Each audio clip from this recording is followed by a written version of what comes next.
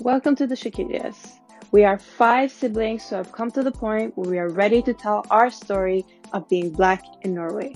Even though we don't all share the same last name anymore, we wanted this podcast to represent what we have been through as the Shakiria family and also how we have ended up where we are today. So have you ever wondered how it is to be Black in Norway? We'll have a listen to our experiences. Welcome back. For this episode, we're going to discuss mental health. I know I'm super excited about this because it's so relevant now, especially during these times.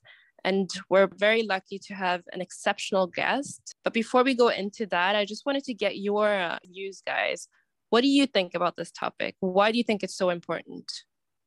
Well, I can say my thoughts. I believe that mental health is less talked about when it comes to minority groups. I believe that conversation like this can help bring awareness to the topic and more understanding, especially about the mental health in the Black community. Yeah, I totally agree. I think this is very important to discuss because mental illness does not only affect our mental state, but also our social well-being and how we interact with the world. And without a healthy mind, it's difficult to fully participate and function in society.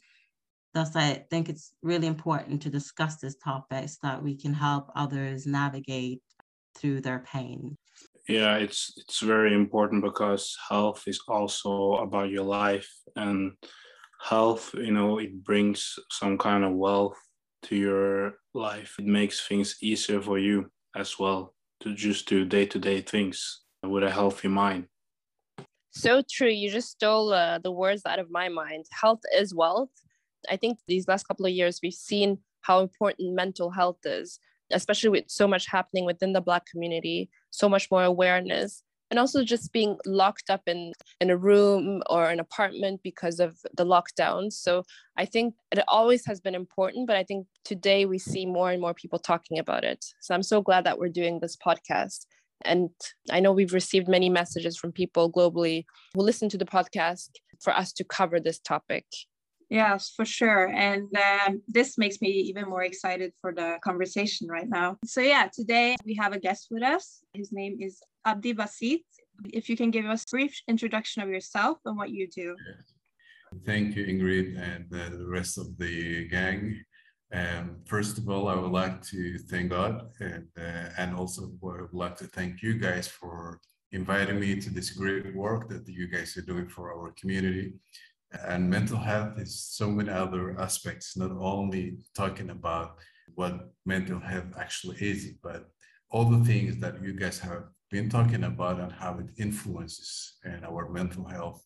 I am a psychotherapist and my specialties are human behaviors. And I live in Oslo. And one of the things that I do most is actually working and with different projects where we try to raise awareness about mental health in different communities and especially within the African diaspora. And I've been fortunate enough to also to travel and do the same work. So at the moment, I'm actually in Mombasa, Kenya. We had some workshops in Nairobi and going to continue to do that. And it's well received. And I think people are opening up more and more both in the continent and also in Europe and America, realizing the importance of mental health, as also Julian mentioned. I hope I answered your question, Ingrid.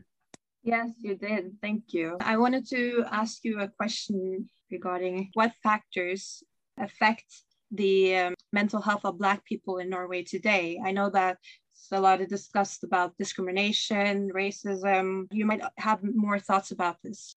Yes. So Ingrid, first of all, I think we should start with what is mental health and how did World Health Organization, how do they define the concept of mental health? Yeah. So I'm gonna read the quote. It says, mental health is a state of well-being in which the individual realizes his or her own abilities to cope with normal stresses of life, can work productively and fruitfully, and is able to make a contribution to his or her community. That is how they define. And I like, Right. sorry to interrupt you there. I like the end that is able to contribute to his or her community, right? And that the individual is able to make contribution to his or her community. That is how the World Health Organization defines mental health. So now, if we have that in mind, and if we come back to Norway, that's where we have linked to, right? That's where we belong to. Right there, the mental health of the Black person cannot meet the standards of World Health Organization as defined. Wow. Wow, that's quite That's powerful. interesting. Very interesting. Please go into more like why do you say that? So I say this because, so it says the individual has his or her own abilities, right? Realizes and can cope with normal stresses of life and can work productively and fruitfully. So we know a lot of with African background that are qualified for different type of jobs and qualified for different type of roles, but not being able to be in those positions or to get these positions solely because of their color. Wow, so true. Right? I'm so glad you went back and defined mental health because we talk so much about it. We tend to not actually define what it is, like what is mental health. And it's so simple, right? It's so simple, but yet it's lacking, like you said. So here it also says mental health also is that the individual can cope with normal stress of life. So we have an additional stress just because we're Black, especially the Black men, because of the stereotypes that are out there. So there's so many extras that our color, that we need to become mindful of, right? So it is not normal stresses. So thank God, Norway is not as bad as United States or some other places are, but still we do have a lot of cases where Black young men are being racially profiled. Luckily, they're not being shot like there's in the United States, but there's a lot of additional stress because of that color that we are. I know there's so much additional stress just because of the color. So powerful and so true. It's like it's being looked over, overlooked.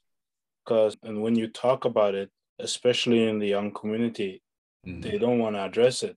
It's seen as some kind of taboo amongst the Black community. And there's so many people struggling with so much in a young age that it's not being talked about. So it should really be stressed. Yes. And another thing is a good mental health is also that the individual can work productively and fruitfully. So we're capable of that. We have African people in any field of education or any skill, and we know that they can be productively and also fruitfully and also contribute to our community, but we're not getting in. So right there, there's so many things that you can cross off the list. And even when we get in, we tend to be the only one sometimes. And even that can be a stressful or something that can bother kind of your mental health.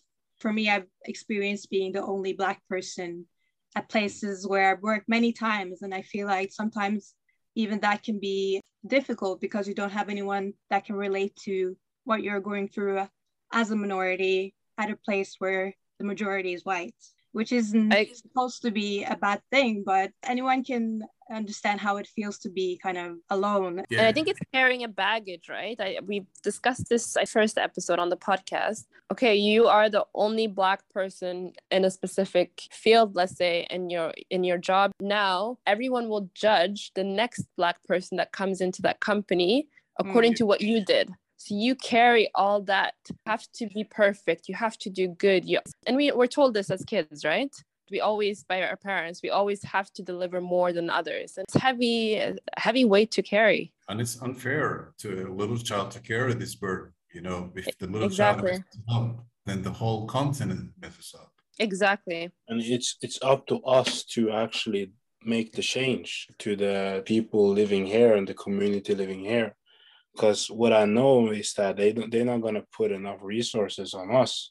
because of the racism that is out there, in order for it to change, they might leave certain stuff behind. They don't want to put effort and energy in order to help us. Definitely, yeah. That's a really good point. You mentioned effort to help people that are experiencing mental health, especially Black people. So are there any barriers that Black people face when seeking support for mental health? So Norway is one of the most developed countries on earth, especially socially, because of the welfare system. Actually, I am grateful for being part of that system. But there are a lot of people who are getting the help. And when we talk about racism, the kind of institutionalized racism, it's different. So your doctor may refer you to a special healthcare services. Right there, the discrimination occurs because in order to come that far, you need to know what your rights are. You need to know what kind of service you can demand on and all these things if you're not told. So we see within the healthcare system, the people who get referred to the special healthcare services are people who are more resourceful, who know the language well, who know the culture, who know their way around. But being an immigrant and African, if you don't know this, you might not be referred to these special healthcare services.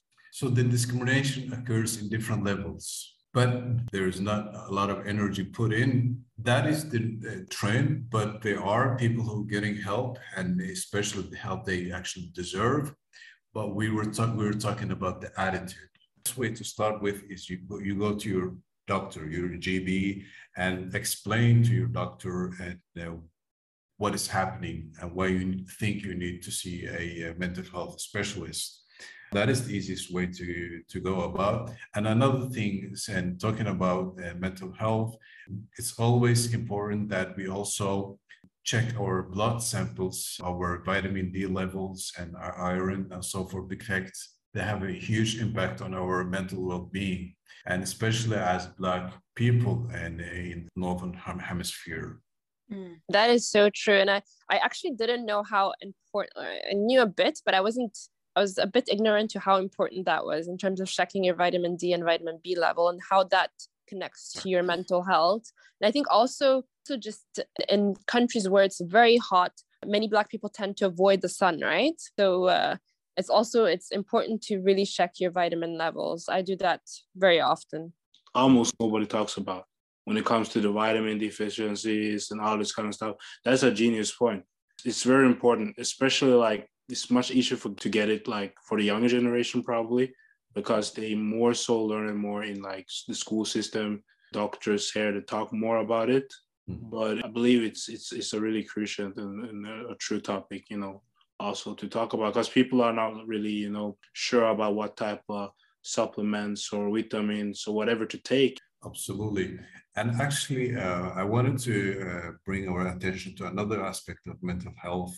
We know, as for us Black people who are born or raised in Norway, there has been, there still is a lot of racism going on within the school system and within the kids. Bullying, we get bullied by the color of our skin, the hair, and what that does to a little child growing up in that tremendous stress, it may manifest later on in life as a mental health condition or a physical condition because of that. And it also influences our confidence, and the list is so long. It's so true. I think we've also discussed racism within school, which is so important. And I think we need to continue discussing this as well on the podcast because it affects so many people. And as you were saying, you might see the effect of it later, right? As you're being bullied because of the color of your skin, or you're going through a racist school system, you might not understand how much it will impact a child when they're older because of that. So I think what you raised is so important and very neglected as well.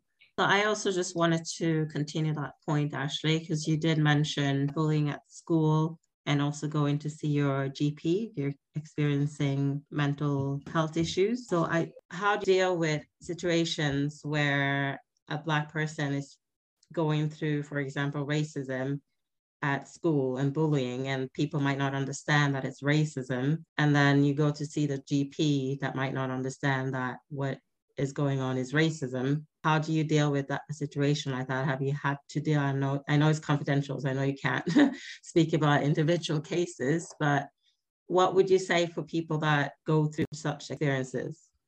You know, one thing that usually happens is when a kid complains to the teacher about what's going on and the bullying, especially the racism, a lot of teachers tend to belittle that complaints and say, oh, it's okay, they didn't mean, or exactly. They kind of make excuse for the kid. And that also undermines the little child's opinion. So they may become like, nobody believes in what I'm saying anyway. So that's going to lead to additional stress. So I would advise that the parents get involved. And nowadays, thank God, there are many groups like Facebook groups that the African Excellency Facebook group, or I would encourage parents to be more open and also try to get support. Not if the schools are not taking them seriously, they should maybe get in touch with UMUD, which is a support organization for minorities. And you can find a lot of help, but be out there and don't hide because of shame or embarrassment. And that may lead to additional problems for you as a parent and also for your kid. So be open about it and talk loudly and say, who can help me with this? I'm experiencing this and that. I think what you said there, something that struck me was if you're not taking seriously, there are other measures. And I think that's one key thing, because when you have a child, I don't have a child, but I've seen it and within the family as well. If you have a child that's going through school and experiencing racism, and if you report this, often you get pushed back and often you hear that, oh, it's not racism. And as a parent, it might be very challenging to take this further. But there are other ways as well. And I'm so glad you mentioned this. And I hope parents are listening because this is so important. I think if I speak for my siblings as well, obviously it resonates with us because we are Black. We were raised in Norwegian school system. And obviously we experienced a lot of racism. Some of the incidences we have spoken about before, this is so important. And I think we're all very, very happy to have you here. I can say that again because it's very interesting what you're covering. Oh, thank you, Claude and Barbara. And that's, get help from your friends and be open about it. Because the constitutional racism, it's very hard to detect. And it shows up in so many different faces. So are you insecure about it? Something you don't feel something is right? Just talk about it. And that's my strongest advice, because we live in a society where there is a law. So no matter how racist the principal or the teacher is, the law would stop them. Yeah, there's so many, similar stories that comes out and important stuff when people actually talk about it, because there's not a lot of people who talk about it. Usually, try to, leave it behind in the past, and it can really affect you. It can really traumatize you, and you really need to know how to deal with it. So we're talking about seeking help when you experience, for example, racism or any mental health issues. And I know that talking about mental health is a taboo in the Black community and the minority community, but young people have become more open to talk about it. And I know that especially amongst my friend circle and our family, we have become more and more open about it in the past few years. But what are your thoughts about talking about mental health in the community today? What I've experienced, I've been fortunate enough to talk to different communities, minority communities and students, and it depends on, there's a lot of misconceptions about what mental health is, and especially within our communities. So simply just explaining those different symptoms and saying human being consists of both mental and physical health. So you cannot acknowledge one part of your health system, but not acknowledge the other one. What I've experienced is whenever I explain it and say, this is anxiety, that is something we all feel. And it's nothing more than that our body is telling us something is off and we should pay attention. That's all it is. But if someone doesn't know what anxiety is and how it manifests, like panic attacks, that can be extremely frightening. So unpleasant feeling. And those few moments it lasts, someone is certain that they are about to die. But explaining that sensation is your body telling you, yeah, and there's a lot of things going on, and taking that as a signal. And when someone is in the midst of the situation and the emotion, then they may not find the solution by themselves. But once you go and seek a therapist, then that therapist has this bird eye view and can connect the dots and say, well, my friend, no wonder why you feel overwhelmed, because, this is connected to that and this so forth.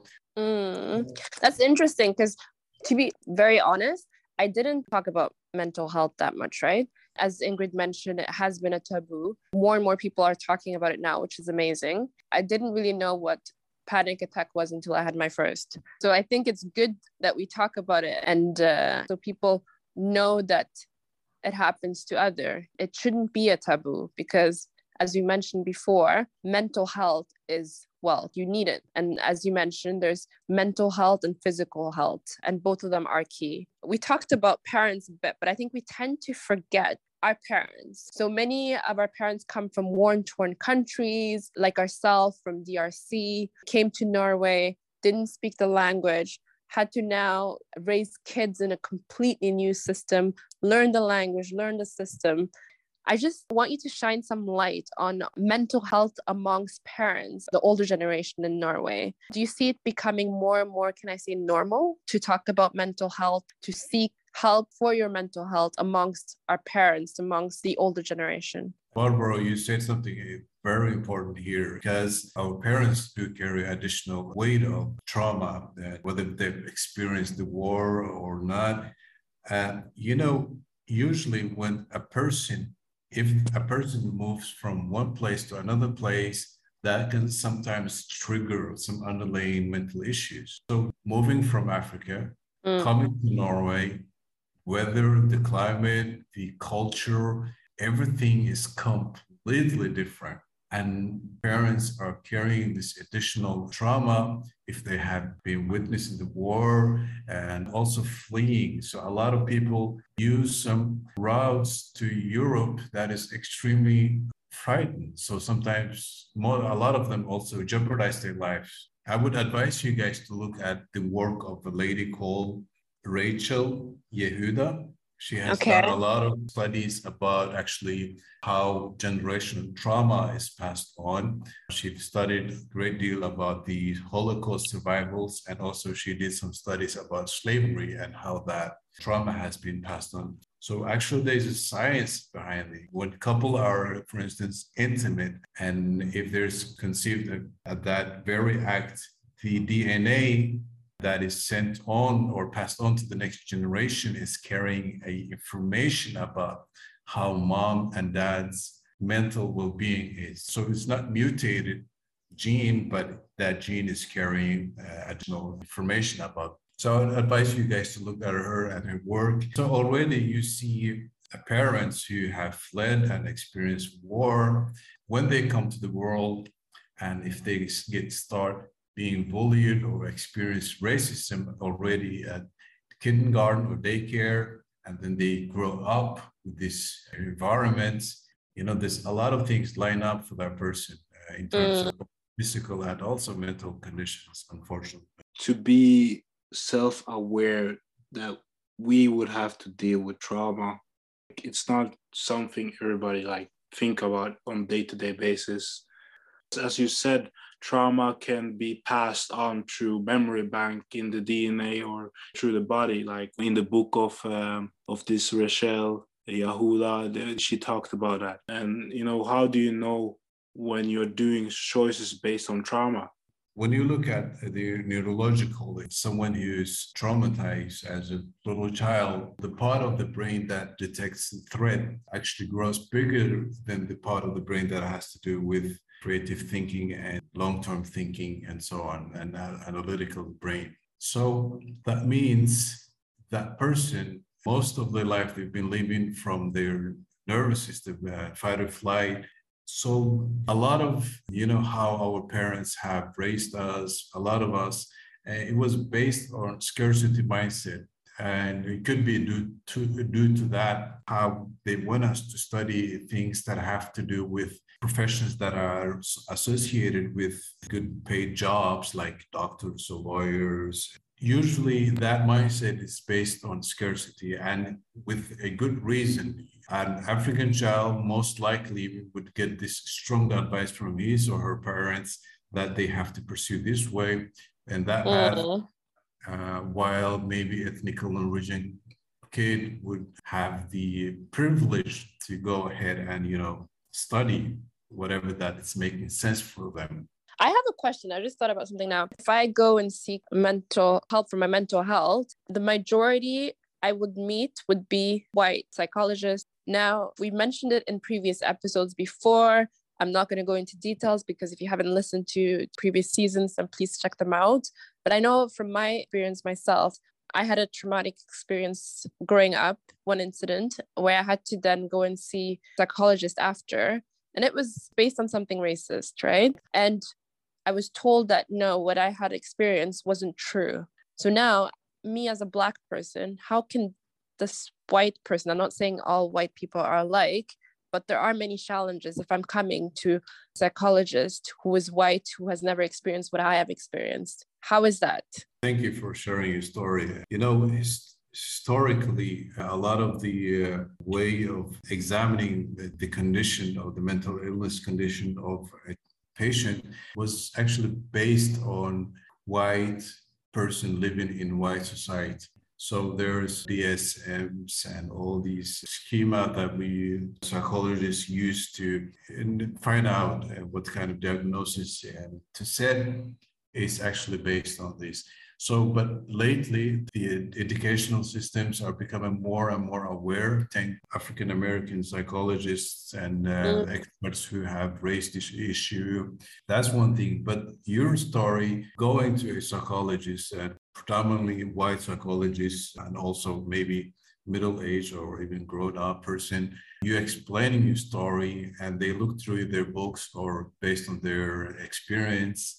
Sometimes they may not build that rapport with you and just have their own projection and it's sad because as a client or patient, it's the patient's feeling that matters, not exactly. If they told you that, what happened to you or what you're feeling is wrong and what happened to you was not this or that, that is projection, I believe. And it's sad.